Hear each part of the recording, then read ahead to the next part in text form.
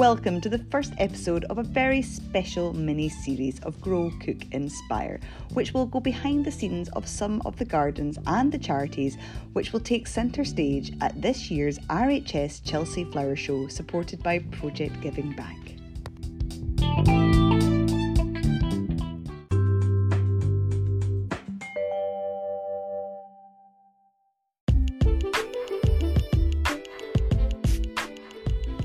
For those of you who love gardening, flowers, plants and all things related to horticulture, then the Chelsea Flower Show is the unmissable highlight of the summer calendar. However, as well as being a hugely spectacular event on a global stage, and not to mention one of the hottest social tickets in town, many of the gardens which have been designed this year have a very important story to tell and also a crucial message that they want to share to this global audience. And this has all come about as a consequence of a charitable organisation called Project Giving Back. Now, Project Giving Back was set up to fund 42 gardens for good causes over the course of 3 years. And all of these gardens, which will be showcased at Chelsea Flower Show, will all be relocated afterwards to the charity to enable them to have a long-lasting positive benefit on the people that the charity supports. Now, over the next couple of weeks, I will be speaking with some of the designers and the charities that are involved in the 2023 RHS Chelsea Flower Show. These will include Aspens, the Teapot Trust and also School Food Matters. I'll be learning more about their Chelsea garden and also, more importantly perhaps, more about the vital work that their charity delivers and the positive lasting legacy which their Chelsea journey will have. Now, to provide more insight into the workings of Project Giving Back, I caught up with their CEO, Hattie Ghaui, to find out more.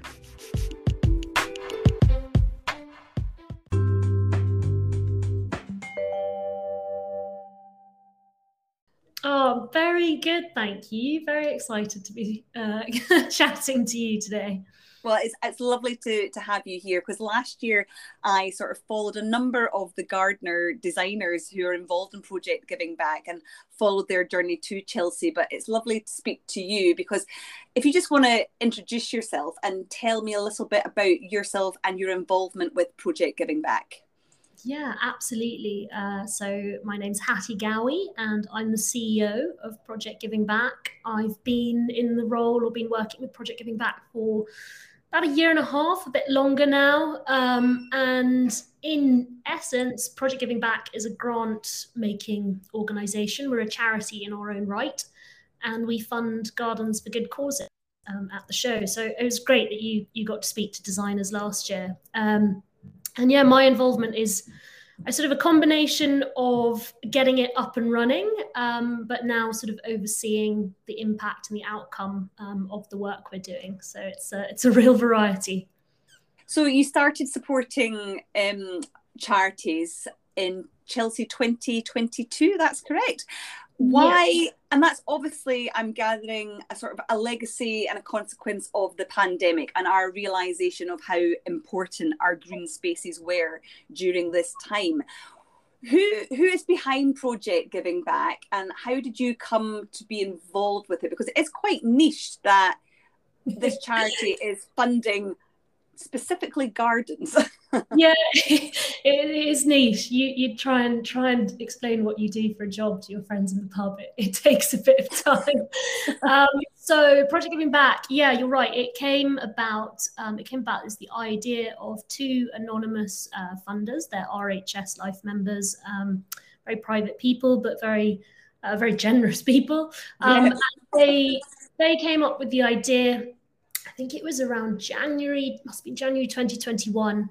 They just sort of sensed and felt that the hardest hit from the pandemic were going to be the charities and communities that charities supported. And if you look at a lot of the research that shows charities just sort of fell off people's radar during the pandemic, you know, it was just in terms of ability to hold events, ability to get in front of people, ability to have those engagement points just really fell away. Mm-hmm.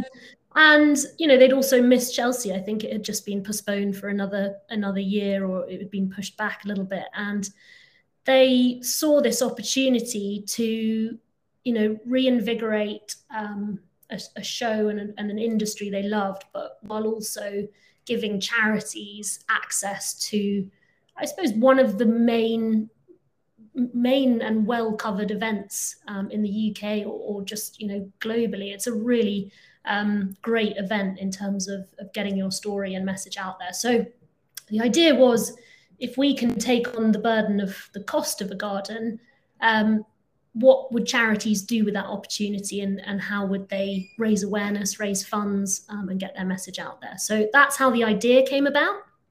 And how I came about, I started my career in the charity world. I worked for a conservation organisation when I first graduated, which was really great. It was a grant-making organisation as well, called Tusk Trust, and it focused on African conservation projects. It was really fantastic, but I sort of felt, you know, I don't actually have the experience that I need. So I came back to London, got a job in marketing and comms and branding. And then I did a stint, 4 years, working for a startup, which was a good experience in everything. And I had, I suppose, I think a few people had them, those moments where you sort of wonder what you're doing with your life and your work. Yep. And I'd always been interested in the outdoors, in nature, in gardens in particular. And I wanted to get back into the philanthropy charity sector, but I didn't want to work for a charity. I just wanted to work with charities. And yeah, I literally heard about the project through a freelancer that I knew who was sort of working on the branding. And they were like, yeah, they're looking for someone permanent to run it. So I applied, had a round of interviews, or a few rounds of interviews with the trustees and the founders. And it just seemed like a really interesting idea. You know, I had a gut feeling it would be interesting and impactful, but now we're trying to make it so. Yeah, so this is the second year you've been involved, and over the course of 3 years, you're going to be helping about 42 causes. Yes. And that is going to involve 42 designers and 42 gardeners. And as you said before, Chelsea's more than just a gardening show. It's a sort of, I look at it as, it's a bit of theatre. It's and it's a showcase, not only for the garden designers, but you're allowing the charities to take to the stage and reach an audience that perhaps they wouldn't necessarily get to reach, I guess. Is that a fair assessment? Yeah, exactly. You know, for a charity to justify the cost of a garden there, it just would never, you know, maybe back historically, there used to be a lot of charities at Chelsea, but now it's just not something that's feasible for them to do. But it's a really powerful platform. And I think also for charities, I'm always interested in the dynamic that charities have with their supporters. And often it's an unequal dynamic. You know, it's the charity asking a supporter to do something, and there's that sort of loaded ask, or it has to be an emotive ask. And what Chelsea does is allow charities to give their supporters a different experience and a different insight, and it allows them to ask their supporters in a different way to support them, or to thank their supporters for supporting them. So it's a great platform for that, and it's an amazing event because I've tried to think about other charities. You know, the RHS is a charity in its own right. It's their biggest event, and very rarely do you get a charity opening its doors to other charities and saying, you know, come along and share this platform with us. So it's a really interesting event to go to. And what has been, just to sort of turn the tables ever so slightly, not to sound negative, have people questioned why these two very generous people, obviously, why they haven't just given the money directly to the charities that they need? Because obviously we're living in unprecedented times, and the charity sector has undeniably been really hit hard over the last few years, and now more than ever that is continuing. Yeah, it's a great question. It's a question that I was one of the first that I asked when I interviewed for the job. I was like, you know, what's the idea here? What's the hypothesis? And what's interesting is it coincides. I'm doing a master's in philanthropy and grant making at the moment, so it's literally a continuous sort of, asking that question. How do you make the most out of, for example, the gardens can cost anywhere between 70,000 to 500,000, and that is a lot of money in a charity's eyes. And you could give it to one project for sure. But the thing that we felt, and I suppose what we've been able to prove from 2022, is that sometimes if you gift an opportunity, a charity can use it to get a lot more back. So, for example, in 2022, we had, from a media coverage point of view, we had one charity got 200 pieces of media coverage over the week of Chelsea. Another had advertising or campaign reach that was the equivalent of, when they're measuring advertising reach, around 7 million. One charity hosted an event on the Tuesday evening for their existing supporters and raised over £800,000. Yeah. And I suppose I could give you £100, or I could throw you a party for £100 and get 10 other people excited about giving you £100. And that I think is more powerful. And also, the effect it has on an organization and the beneficiaries, people see their organization being celebrated and they feel incredibly proud. So it has lots of intangible knock-on effects as well. Well, that's really interesting, because I'm actually working with one of the gardens in terms of their comm strategy, and I can sense that they're really excited just about the process of building up to Chelsea and the new media contacts that they're also being put in touch with, and giving them the opportunity to, again, talk to an audience that they wouldn't necessarily have got the chance to talk to. So I think from a learning point of view, for them to allow to actually develop the charity as well, this is an awesome opportunity for them. It's I sort of, the one thing that I compared it to the other day was Chelsea and the RHS. They sort of have almost like a fair trade sticker effect on charities. It sort of gives you, for charities, it means that it puts you on the map. It sort of makes people sit up and listen. And for smaller charities, it can really make the difference of, someone setting up a meeting with you. And a lot of corporations, they want to do good, but they don't want to be the first one to do it. And if they see, that sounds a bit negative, but you know what I mean? They can't afford to take risks. Whereas if they see an organisation has backed a charity to go to Chelsea, it just gives that, I suppose, like validation. It gives that, just an investment in an organisation. It's important. So talk me through some of the gardens and charities that are going to be involved in 2023. Talk about the ones that perhaps that are you allowed to tell me which ones you're excited to, or do you have to sort of be quite balanced? I always sort of do a big gasp when someone asks me this question, because it's like trying to remember the names of all of your children in the right order, so no one gets that. So we're funding 15 gardens at the show in 2023, which is 3 more than last year. We're sponsoring 7 show gardens, 2 sanctuary gardens, and 6 all about plants gardens. And it's really interesting. We've got a good, what we try and do each year is we look at the 13 charitable purposes in the UK, and we do our utmost to have a bit of a spread across all of them. Like, you don't want, 7 environmental charities, because they'll kind of just drown themselves out. So this year we've got some really interesting charities related to mental health. We've got the Samaritans Listening Garden by Darren Hawkes. We've got Centre for Mental Health Balance Garden with Wild City Studio. So those are 2 show gardens that will have that sort of connection. It'll be really interesting to see what they do. We've also got the Myeloma UK Garden by Chris Beardshaw, and we haven't had a cancer charity apply to us so far. So I think that was really exciting, and it's a really, I knew very little about myeloma until I've sort of gone on this journey with them, which has been exciting. We've also got Horatio's Garden, which has been great. I mean, they've had a presence at Chelsea for a long time, but not in a show garden format. So that would be really great, and especially from just promoting accessibility of gardens. I'm really excited to see what Harrisburg do there. Then we've also got, look at me trying to remember my children. We've got Centre Point being designed by the garden designed by Cleve West, and he hasn't done Chelsea for, I think it's something like 7 years, maybe longer. Okay. So that's a big comeback for him, which is exciting.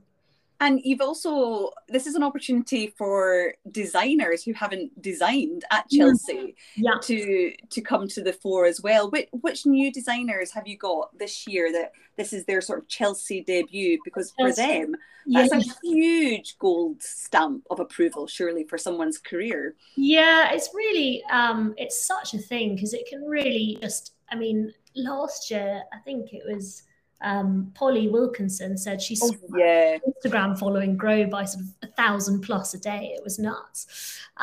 So new this year, we've got, I mentioned Wild City Studio. They've not done Chelsea before. They'll be doing for a garden for Centre for Mental Health. And they're a bit different. They're a bit left of field as well, which I love. I think they could really rock the boat, actually. So I'm excited to see their garden. They're really fun. And do you know what? From the interesting angle, yes, their garden's also focused on mental health and that relationship with nature, but they're also looking at the sort of socio-economic impact of having a garden space in an urban environment, which is definitely growing interest and study in that area. But I'm really looking forward to when that garden's relocated and seeing the impact. You've broken up, Hattie. Oh, can you hear? Sorry. No, it's okay. Don't that. What do Wild City bring? That's what you were telling me about. It broke up for some reason. Oh yeah, sorry. I was just saying, Wild City Studio, their garden with Centre for Mental Health, be really interesting because they're looking at it not just from a mental health perspective and that dynamic and relationship with nature, but also the socio-economic impact of what happens when you put a green space into an urban environment, and how that has a positive impact. So that's exciting. We've also got Martin Wilson with the RSPCA. So he hasn't done Chelsea before.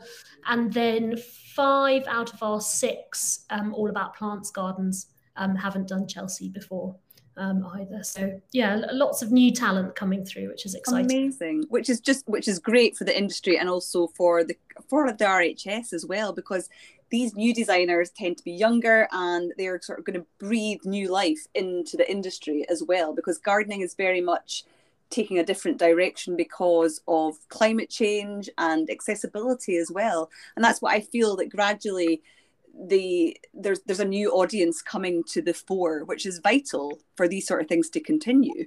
Yeah, absolutely. And I think that's our big next focus is, we've been designers and with the teams that we work with about, as much as possible working with specialist nurseries and really bringing that sort of, I guess, angle into it as well.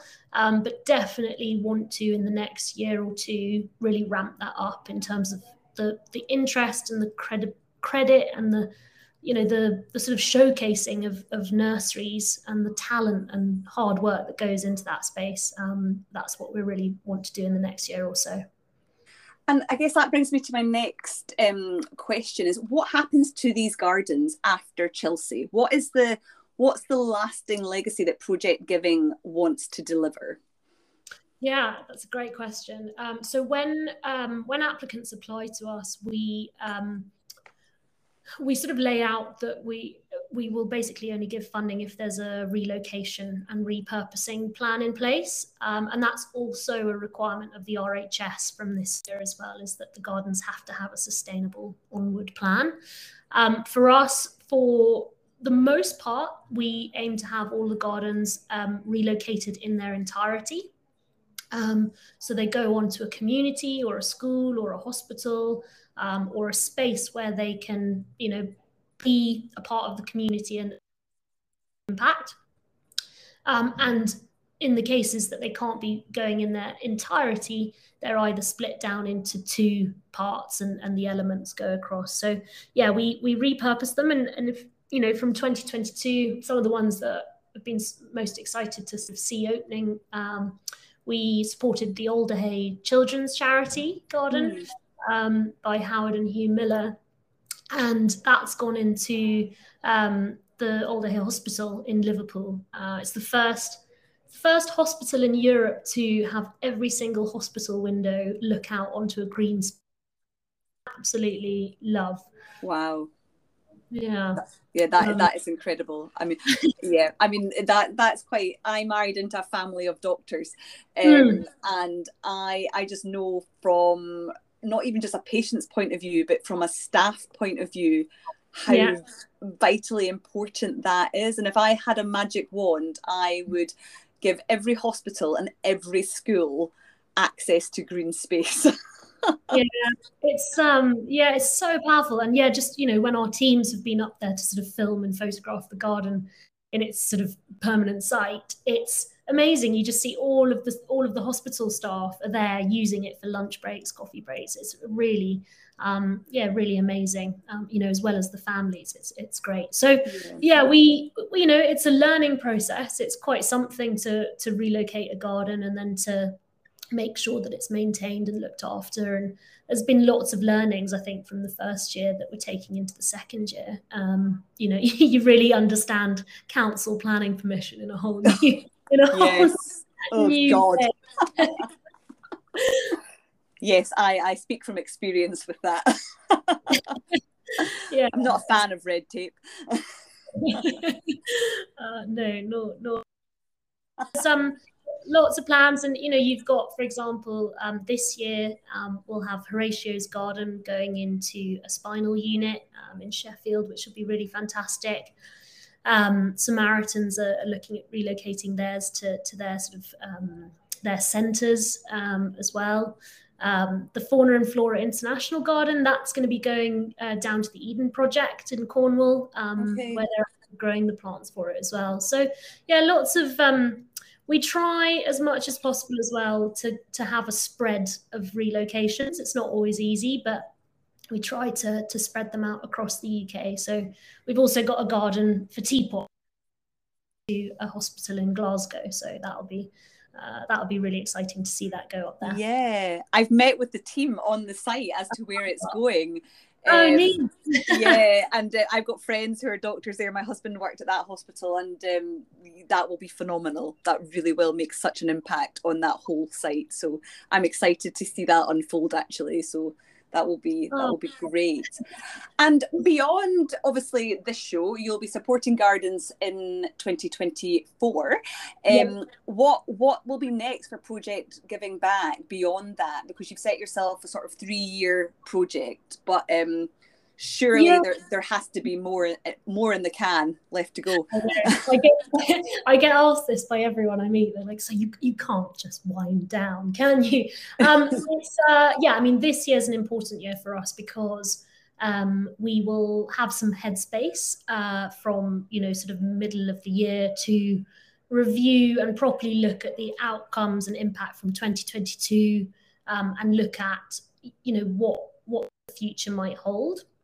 I think for us, we set up to prove a hypothesis that gifting an opportunity like Chelsea to a charity has a really lasting impact.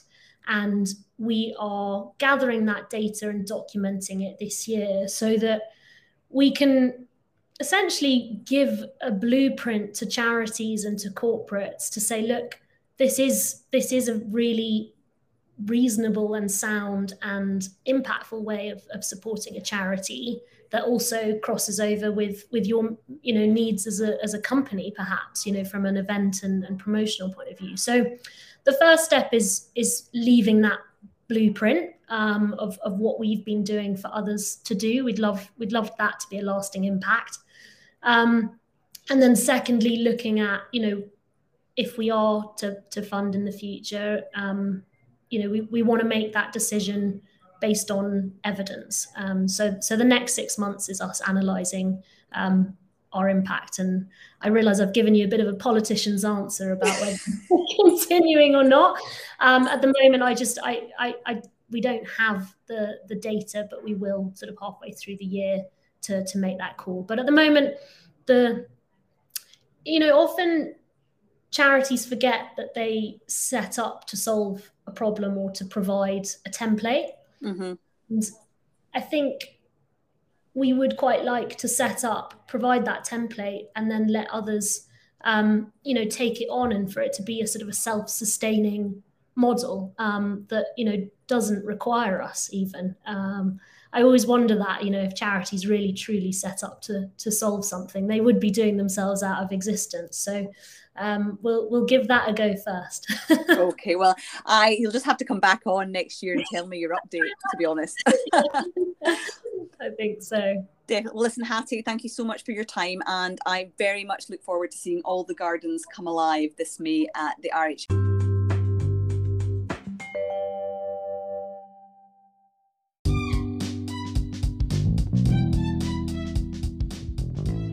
If you want to find out more about what I've covered in today's show, then please do check out today's show notes. Thank you, as always, for tuning in to listen, and also thank you to Hattie for helping to kick off this mini-series as we chart the journey to the RHS Chelsea Flower Show for 2023. In the next episode, I'll be talking to the team behind the Teapot Trust, a charity based in Musselburgh in Scotland, which is at the forefront of delivering mental health support for children and young people living with chronic conditions. The garden, which is also being designed by Scottish designers Simple and Begg, will be relocated to Glasgow's Royal Hospital for Children following the show. To be sure that you don't miss an episode, please do subscribe to Grow, Cook, Inspire, and also please do share and review. It really does make a huge difference. Until next time, keep growing and cooking.